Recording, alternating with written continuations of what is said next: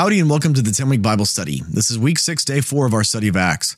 I'm your host, Darren Hibbs, and today we're talking about Acts 16 through 40.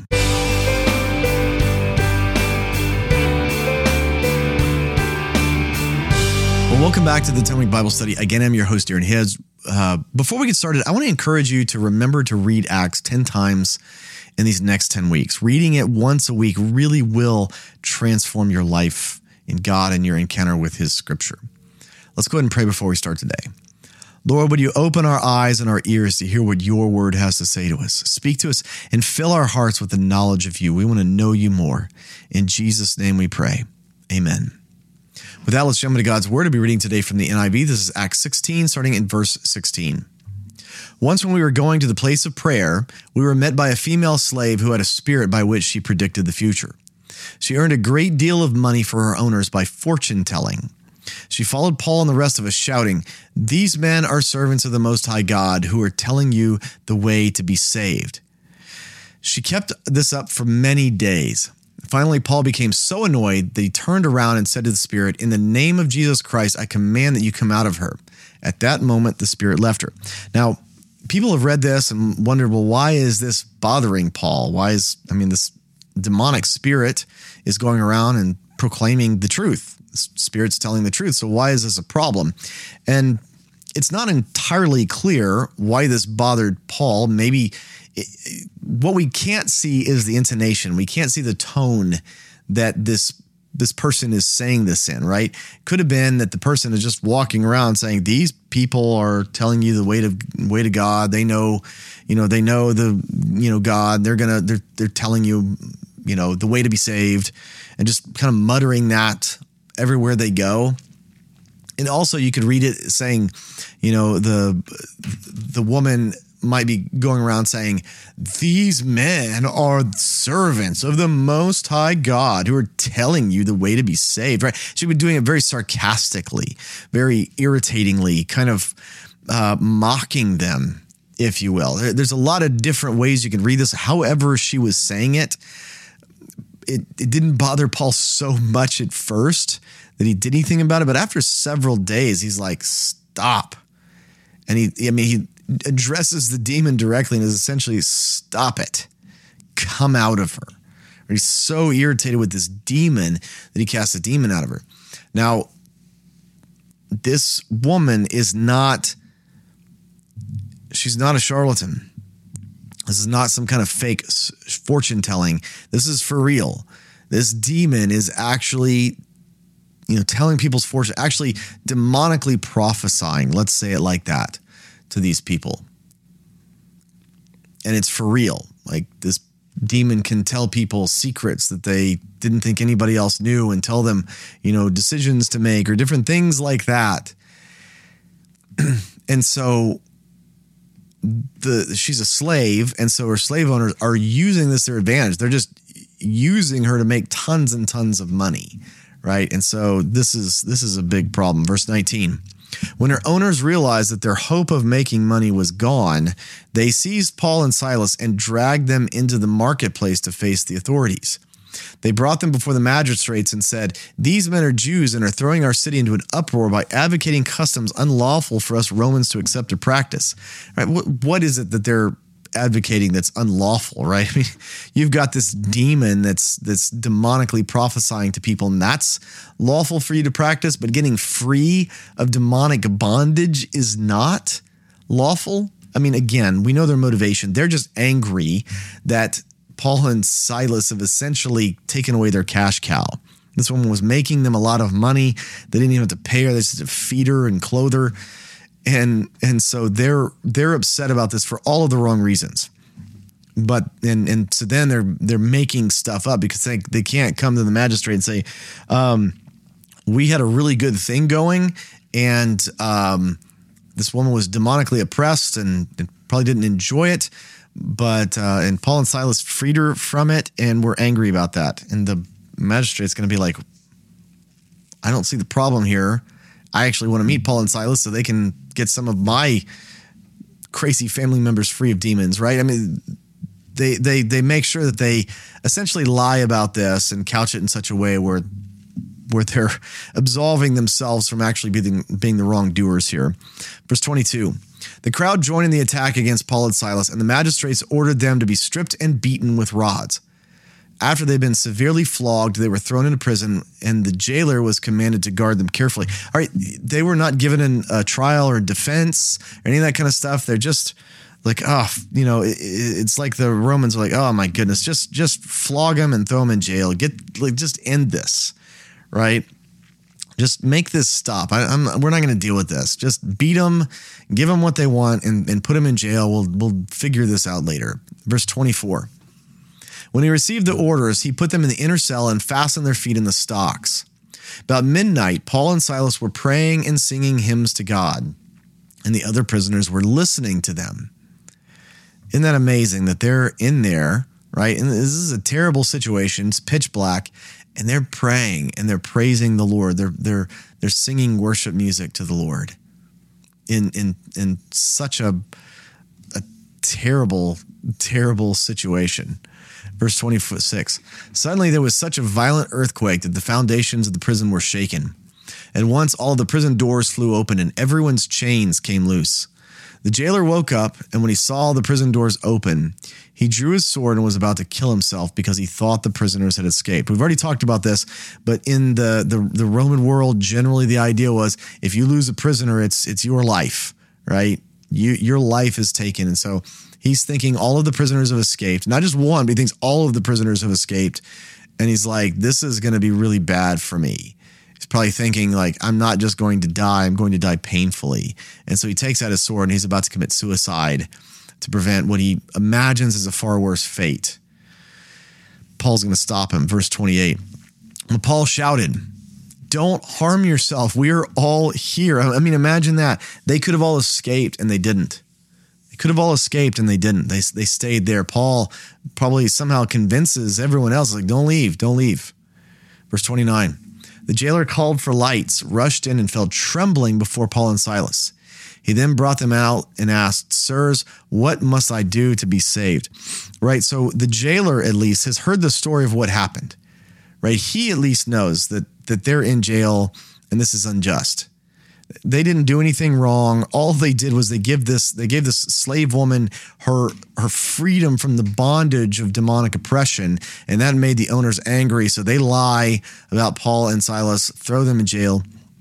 All of this is going on. The jailer has at least heard the story, right? Because as soon as this happens, he goes and he falls in front of them because he knows what they've done.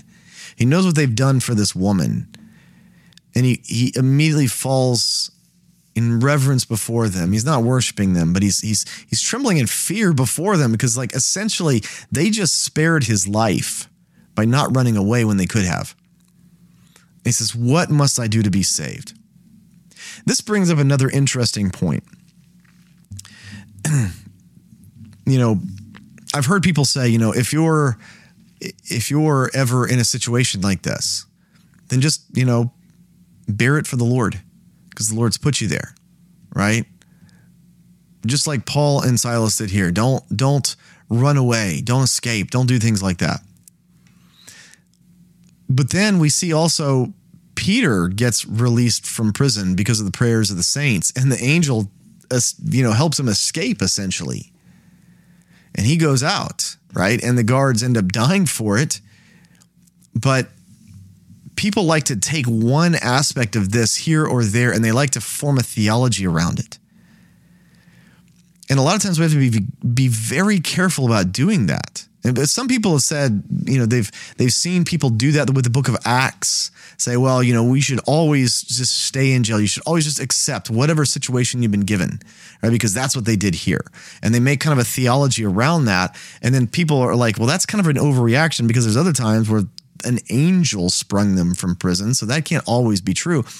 And so people have even gone so far as to say, and I think in a reactionary sense, that Acts is a book of history and can't be used to form doctrine from. And that can't be true at all. If that's true, then we can't form the doctrine that Gentiles can be Christian, right?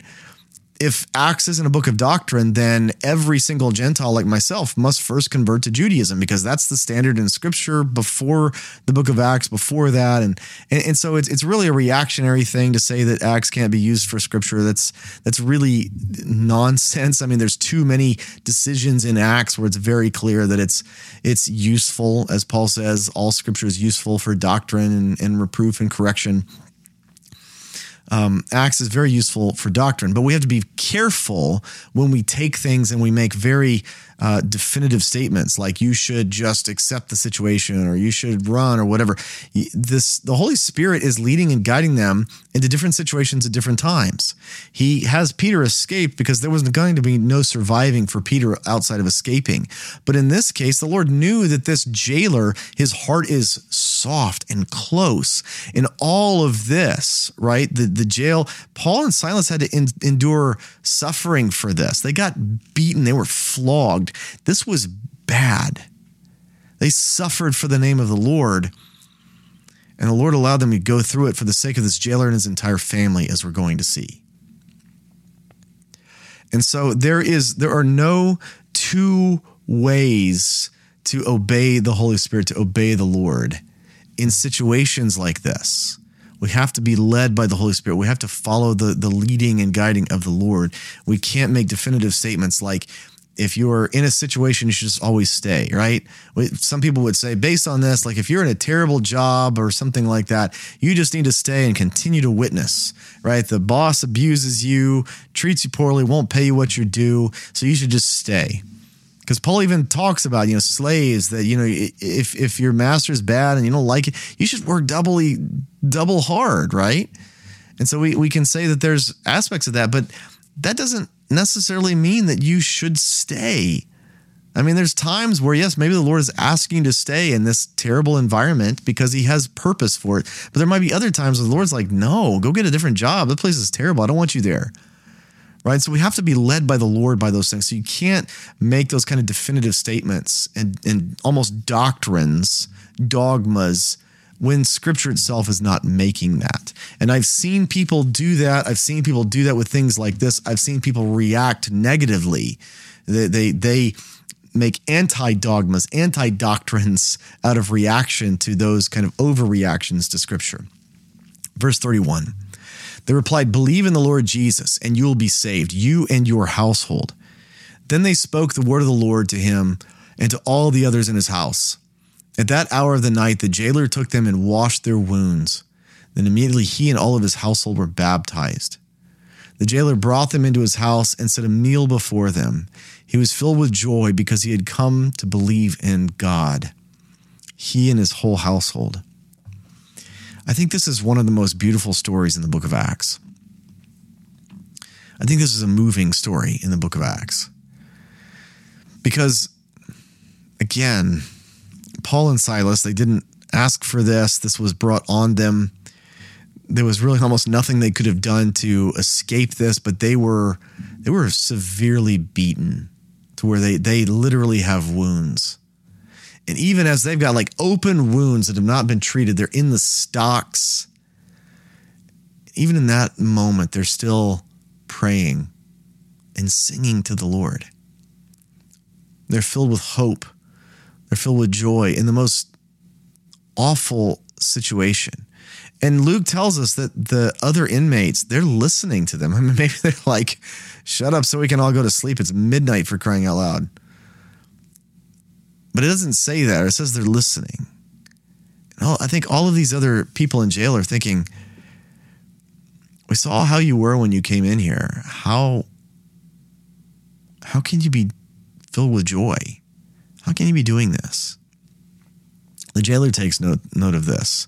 The jailer knows who they are and what they've done, but he also notices how they're behaving. And this is not how criminals behave, right? This is not even normal for innocent people to be behaving. I mean, what do innocent people do? They grab the bars. Every movie's like, I'm innocent, let me out of here. Right? And they're not doing that. They're worshiping the Lord. Now we're going to see that Paul even he's not happy about the situation. We're going to see that.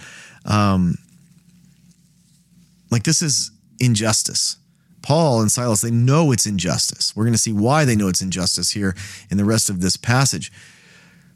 But still, they're not so overcome with anger and bitterness because of the injustice. They're actually at peace. And that's the sign. That is one of the things that the Lord actually gives us, is supernatural peace, because the human response to this would most definitely be anger and bitterness, because what's been done to them is horribly unjust. They were lied about, and because of those lies, they weren't given a trial. They were just beaten and then thrown in jail. And so everyone, it would be understandable, it would be natural to respond in anger and bitterness. But the Holy Spirit gives us power to respond differently. We can respond differently. And we can still be upset, right? We can still be angry. Anger is just an emotional response. But we can be angry without sinning, without falling into bitterness, without being so overcome with this that we can't see anything else. We're going to see that Paul and Silas are doing both. Paul's upset about it. He's a little angry about it. Again, we're going to see that. But he's filled with the joy of the Holy Spirit, and this catches everyone's attention. And this leads to the jailer being saved, and he takes them home. He feeds them. He cleans and bandages their wounds. And he and his entire household, they get saved because of this. Paul and Silas had to suffer for this. And I think that the jailer for the rest of his life is going to understand that if Paul and Silas hadn't endured that beating and come into his jail, he would not have been saved, he and his whole family. He's going to carry that with him the entire rest of his life. He and his entire family. He's going to tell the story that if Paul and Silas had not been falsely accused, beaten, and come into their presence, none of them would have been saved. I think, like I said, I think he's going to carry that with him the rest of his life. Verse 35, when it was daylight, the magistrates sent to their officers to the jailer with the order, release those men. The jailer told Paul, the magistrates have ordered that you and Silas be released. Now you can leave. Go in peace. But Paul said to the officers, they beat us publicly without a trial, even though we are Roman citizens, and threw us into prison. And now do they want to get rid of us quietly? No. Let them come themselves and escort us out. So you can see here, Paul's upset. Paul's angry, right? He's coming to the point where they did this. And even if they weren't Roman citizens, this is not how things should have gone, right? You should have a trial. You should do all these kinds of things, even if they weren't Roman citizens. But as being Roman citizens, the magistrates, the people that did this, they can get in serious trouble for this. They can get in, they can actually lose their positions, in some circumstances, even lose their lives over not following the legal process and procedure here. And Paul knows that. Paul understands that. He's like, you're sending messengers to escort us out. We are Roman citizens. You come yourself and you escort us out. You know you've done wrong. They did wrong even if they weren't Roman citizens. But if they weren't Roman citizens, they weren't going to get in trouble for it. This was illegal the way that they processed this, but if they weren't Roman citizens, there would be no repercussions for them. But because they are Roman citizens, there could be serious repercussions for this. We'll see this again later in Acts, just how this plays out. Verse 38, the officers reported to the magistrates, and when they heard that Paul and Silas were Roman citizens, they were alarmed. They came to appease them and escorted them from the prison, requesting that they leave the city. After Paul and Silas came out of the prison, they went to Lydia's house, where they met with the brothers and sisters and encouraged them. Then they left. All right, they come to Paul and Silas, and they're like, oh my gosh, we did not know you're Roman citizens. Please don't tell our superiors. Don't tell anybody about this. Please, we beg your forgiveness, right? They are coming to appease them in any way possible because the repercussions that could come on them for what they had done because they were Roman citizens were very, very serious, right? And Paul, again, we can have both. We can have anger and we can have joy. We can have anger and we can have peace. And we see that Paul is experiencing both of those things, right? anger is just a natural response. Anger is, I heard it said, and I think this is kind of accurate, anger is like our body's response to emotional injustice or whatever. Is the same as pain is to us being physically injured, right? You can't not feel pain if you've been physically injured. Feeling anger is a very natural response to experiencing injustice or something like this.